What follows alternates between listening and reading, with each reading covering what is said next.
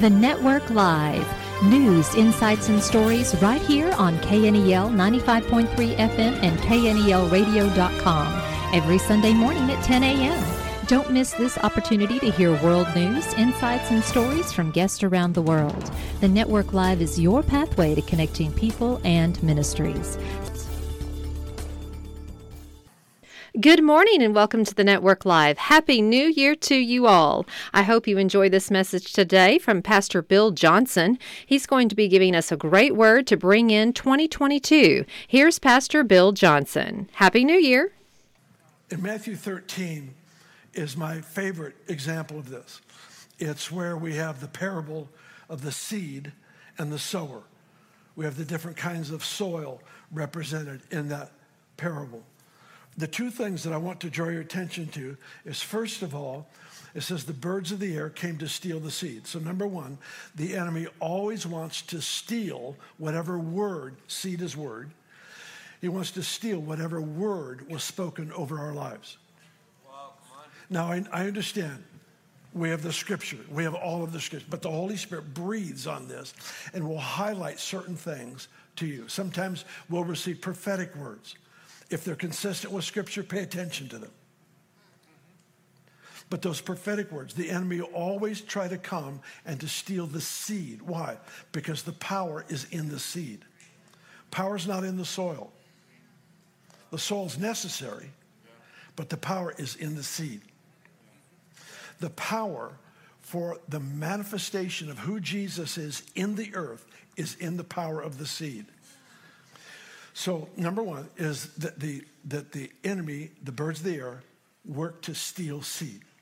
So any seed that is left in the open, untended. Sometimes God speaks a word and we ignore. Or we'll take care of it later. Receiving the word deeply into our heart is what ensures that word will take root and have impact. So number one, the enemy works to steal seed. Secondly, if he can't steal it, he will try to plant his seed next to God's seed. So we have the weeds, right? I know this is really complicated. I'm in the gardening, which is way outside of my area of expertise. I need my wife here. All right. But then finally, I said there's two things. Those are the main two things. But the outcome is that when the enemy plants contrary word or seed, it's to strangle the life out of what God said. Right. Now, let's be honest. God's word has how much power? All power. The devil's word has how much power? Zero authority except what I give it. The moment I embrace or consider or meditate on the enemy's seed, his word, his thought, his idea, in that moment, I lend it my authority. So it only has impact in me to the measure I make agreement. Right? When you believe a lie, you empower the liar. Believing a lie empowers the liar. Why is this critical? Because the Lord is working on raising up a family, sons and daughters of God, that know how to steward what he says.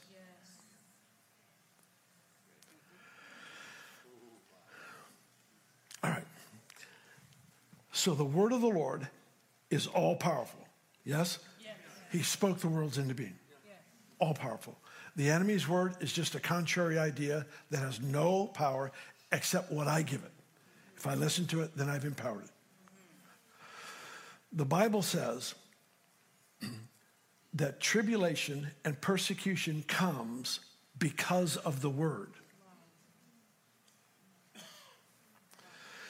Every time you and I hear something that the Lord is declaring over our life, it may be that you're in your daily devotional and you're reading through whatever. Let's just say Ephesians chapter 4, and he begins to speak to you about the strength of grace that you impart to people around you. And you're reading that, and it just highlights to you, and you have that sense of purpose and identity identity, a sense of responsibility. And he highlights that to you. The enemy will always work to undermine that word so that it doesn't take deep root in us. And he does that by getting us to question what God has said. Perhaps the best example of this for me is, let's say that the Lord gives a promise to one of you that you are going to see, blind eyes open. And it is going to become the norm for you to see blind eyes open. And then you have a friend with blind eyes and you pray and they don't open. So what do you have now? You have a promise and you have a conflict. What are you going to give your heart to? It's easy to say the promise. But when you fasted and you've prayed and the blind eyes are still blind, what are you going to give your heart to? Because the more we use this, well, they're just not opening. I must not have heard from the Lord. What have I just done? I've just empowered the inferior. Right? I've just empowered the inferior seed. Why does he allow that? Tribulation, persecution to come because of the word. Because he's a father who gives reward. And if there's no option, there can't be a reward. He can freely give gifts, but rewards are based on performance. Based on obedience is a better word. Based on obedience. Does that make any sense at all? All right. To 5 of you, that's all I needed. It's all right. Sorry.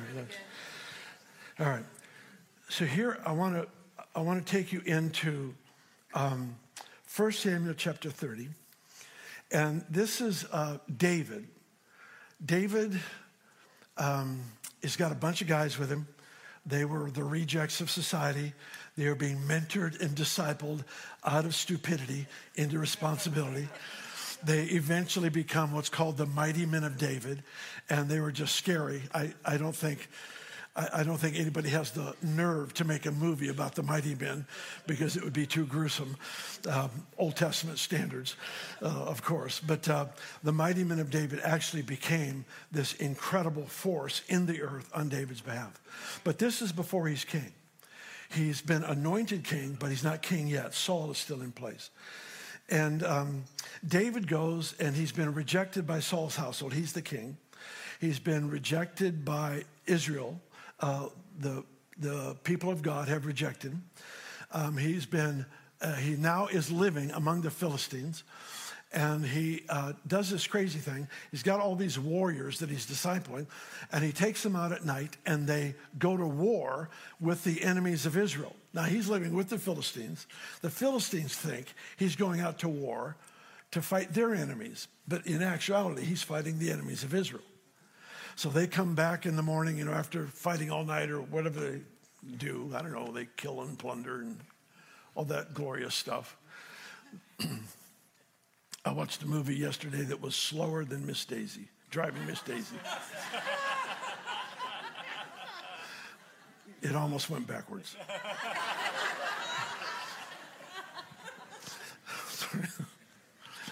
Random. And I don't even remember the title. God's healed my memories. And if you love Driving Miss Daisy, bless you, because it was a highly regarded movie, and I don't mean to speak evil against any movie. All right, where was I before I stepped into that hole? So David and his men would go out and they would plunder the enemies of Israel. Then they would come back, and the Philistine leaders thought they were doing it for them. So one day they want to go out to fight against Israel. David and his guys go along, and the leaders of the Philistines say, this isn't good because he'll turn on us in the middle of the war, and then all the Jews will go, David's our king, David's our king. So there's this big conflict that goes on. So David gets rejected by the Philistines. So he's rejected by Saul, rejected by the Israelites. He's rejected by the Philistines. And you've had a bad day when the devil rejects you. So he rejects him. They go back to their own town, Ziklag. And when they come to the outskirts of town, they see that there's a fire. And so let's pick it up in verse 1. We've got several verses to read, so I hope that you have your Bibles open to 1 Samuel 30. It happened when David and his men came to Ziklag on the third day that the Amalekites had invaded the south of Ziklag, attacked Ziklag, burned it with fire. And they had taken captive the women and those who were there from small to great. They did not kill anyone, but they carried them away and went their way. So David and his men came to the city. There it was, burned with fire. Their wives, their sons, their daughters had been taken captive. And then David and the people who were with him lifted up their voices and wept until they had no more power or strength to weep. And David's two wives, Ahinoam the Jezreelitess and Abigail, the widow of Nabal the Carmelite, had been taken captive. Now David was greatly distressed, for the people spoke of stoning him, because the soul of all the people was grieved, every man for his sons and daughters. But David strengthened himself in the Lord his God. That's the hinge of the chapter. Everything changes from this point on. David said to Abiathar, the priest, Ahimelech's son, please bring the ephod here to me. Abiathar brought the ephod to David. David inquired of the Lord, saying, shall I pursue this troop? Shall I overtake them? And he answered, pursue, for you shall surely overtake them without fail and recover all.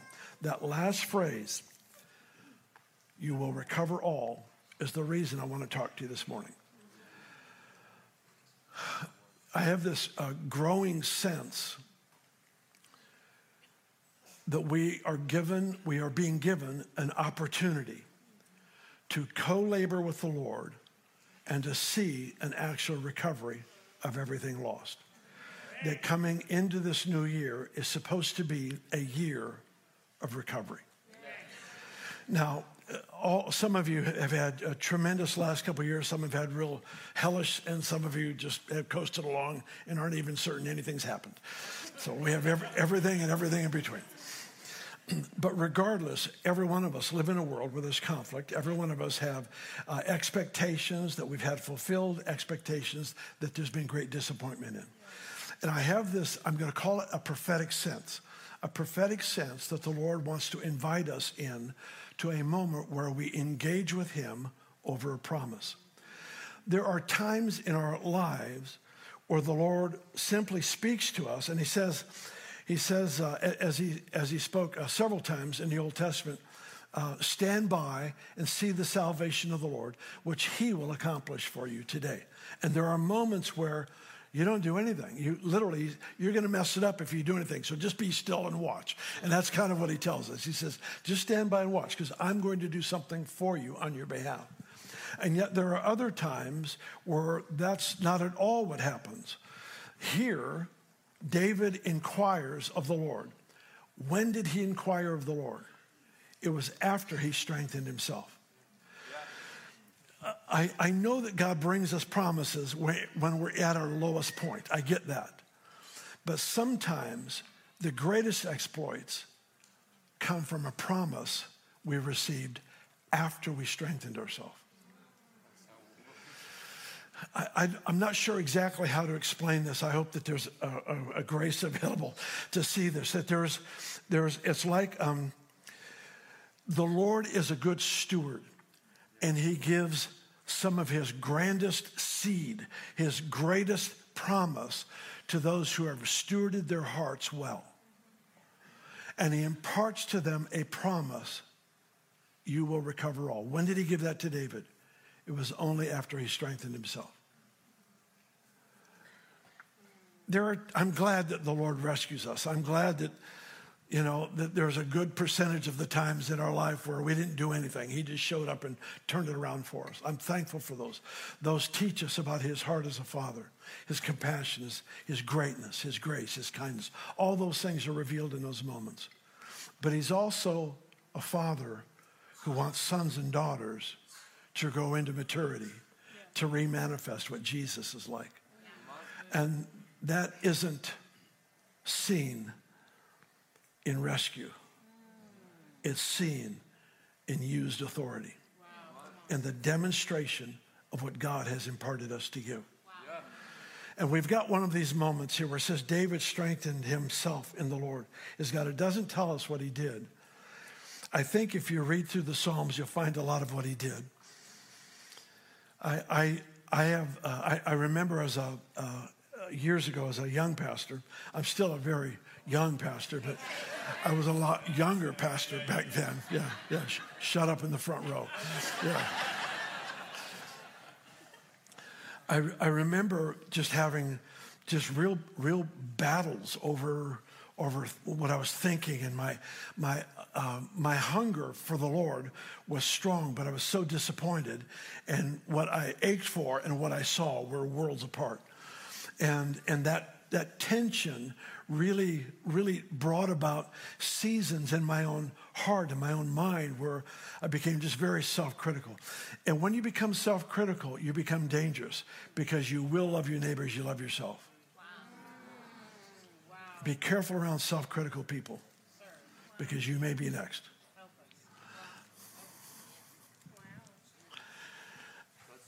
That's a good word right there. That's And I remember doing that, and I remember just feeling that internal struggle, and I would fight my way to the top again, where I could minister life on Sunday, encourage people, love people, but I would just get so discouraged and self-critical.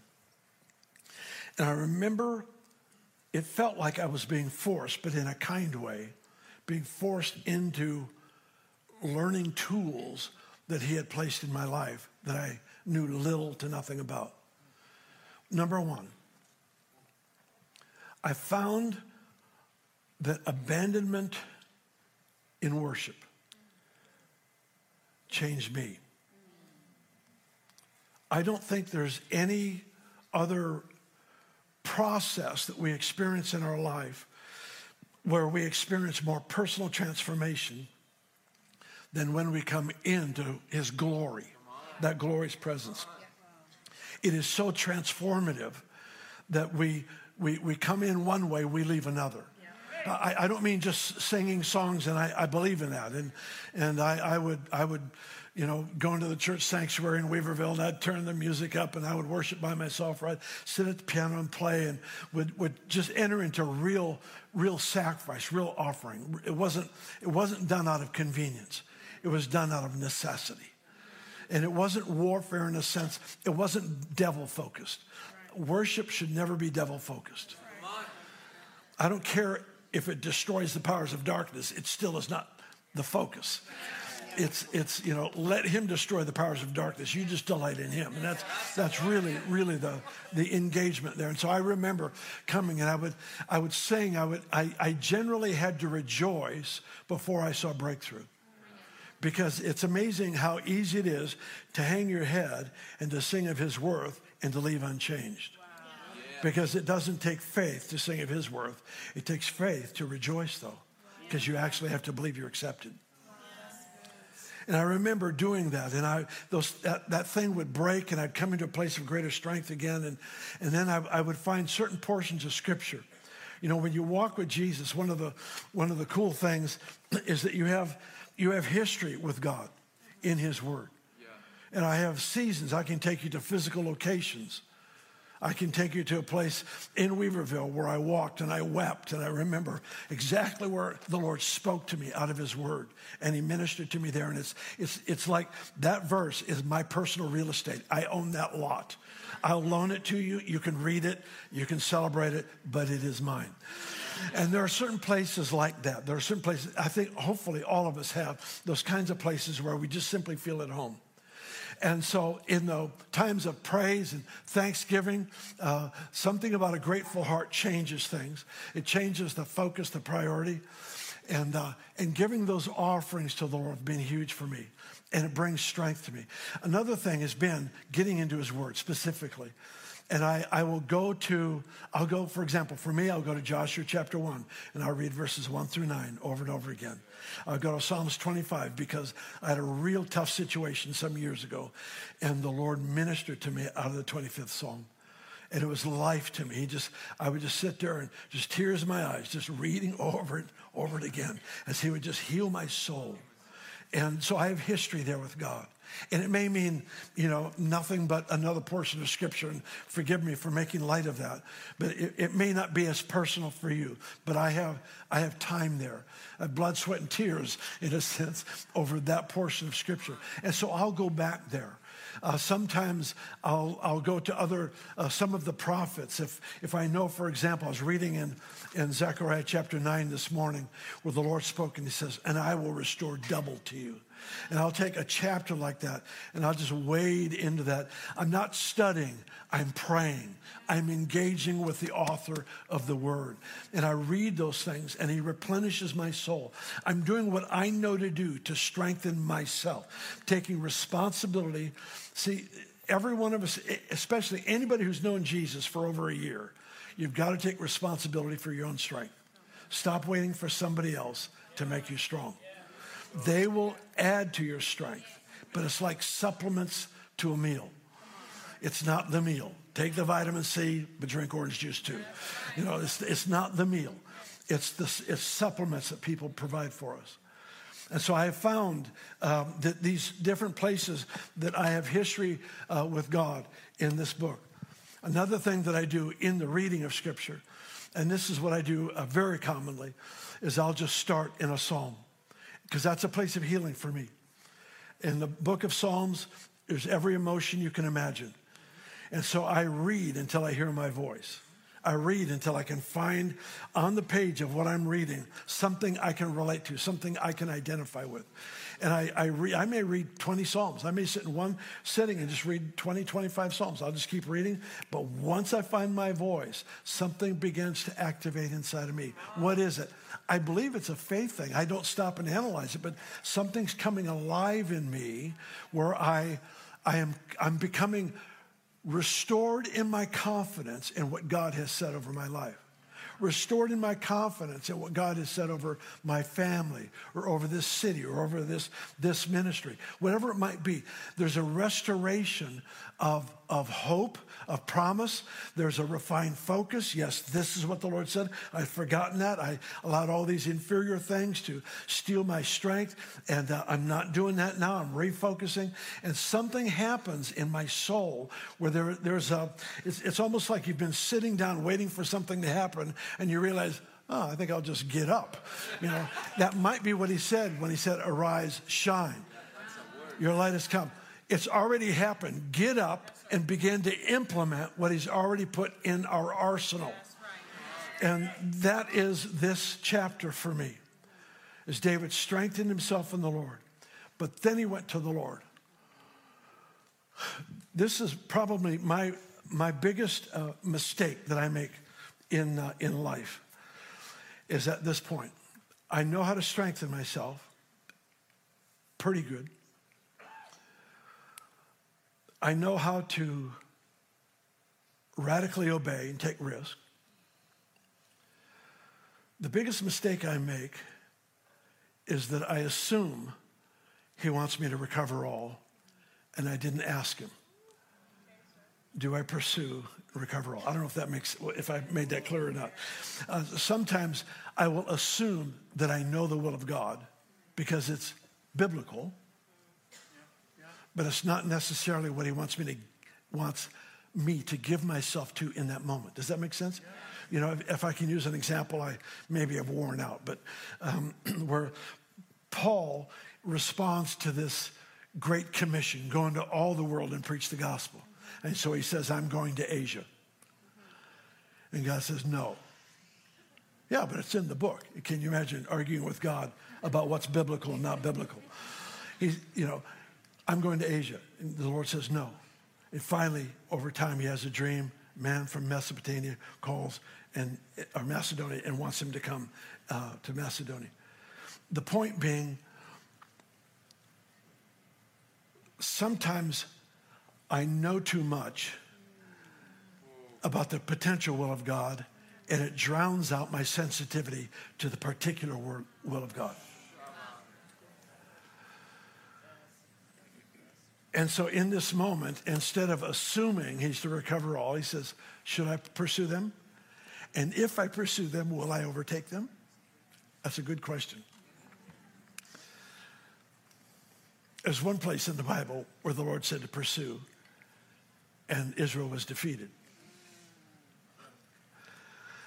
I've been wanting to teach on that one because it's so confusing. I love that. I love the bewildering stories. It's true. They said, should we pursue the enemy? God says, go after it. They do, and they lose. So they come back the next day, and they said, God, do we pursue? And he says, yes, pursue. And they get defeated again. And never explains why. Sometimes we just have to be reduced to our real point of strength. And the third time, they said, do we pursue and will we overtake? And he says, yes, pursue and you will overtake. So here's that moment for David. And the Lord speaks, and he said, you will recover all. I have a sense, I believe that this promise is for everybody in the room. I think, for the believer, every year is the year of Jubilee. So we're always in a moment where the Lord is desiring to recover lost things. I believe that wholeheartedly. But there are moments where he's breathing on a theme. And when he does, there seems to be, at least in my estimation, such an exponential increase of power in that moment.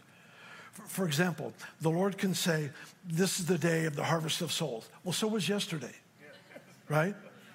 But when he says it, suddenly a message that would have got 2 people saved now gets 50 people saved. Does that make sense? It's like when he says it, there's this accelerated activity of God involved in that moment. And while it was true yesterday, it is even more true today. And that's my personal sense about this verse. Pursue, and you will recover all. My sense is that he's looking for a church family of believers that will stand confidently in the middle of a very unusual season and say, Father, do we pursue? And if we do, will we recover all? And then he says, pursue, for you shall recover all. This story unfolds, and they do recover all. It's an extraordinary thing that none of the children, the wives, none of them were killed. All the possessions were saved. They recovered everything for the glory of God. This passage that I was actually sent, a friend of mine sent it to me this week, kind of just a personal promise for me and for our family, out of Zechariah chapter 9, I think it's verse 12, where the Lord says, and I will restore double to you what was taken, what was stolen. We see this in Job's life, that he lost everything. Then the Lord, after he prayed for his friends that were critics of him, after he prayed for his critics, it says the Lord restored twofold. The amazing thing about the restoration of the Lord is that he restores to better than before. He restores to a place better than before. He doesn't restore to the same place. When he restores, they tell me that when a bone is broken and it gets healed, that place of the break is actually stronger than the rest of the bone. He wrote it into nature that we would know that our Creator, our Father, restores, but he restores to a place of even greater strength. It's the beauty of deep repentance, because the person in this room who would have made the biggest mess of their life, when God forgives, heals, and restores, that place of greatest weakness becomes the place of great strength, of exemplary strength, strength illustrated through the repentance of that one. Thank you so much for being with us today. If you would like to hear a rebroadcast of the Network Live, visit knelradio.com or find our podcast on iTunes and podbean.com. To follow more news, insights, and stories, follow the Network Live on Facebook. If you would like more information about being a guest on the Network Live, contact us at thenetworklive.org. The Network Live will be back next week at 10 a.m. right here on KNEL Radio 95.3 FM and knelradio.com. I'm Debbie Rule. Thank you for listening today.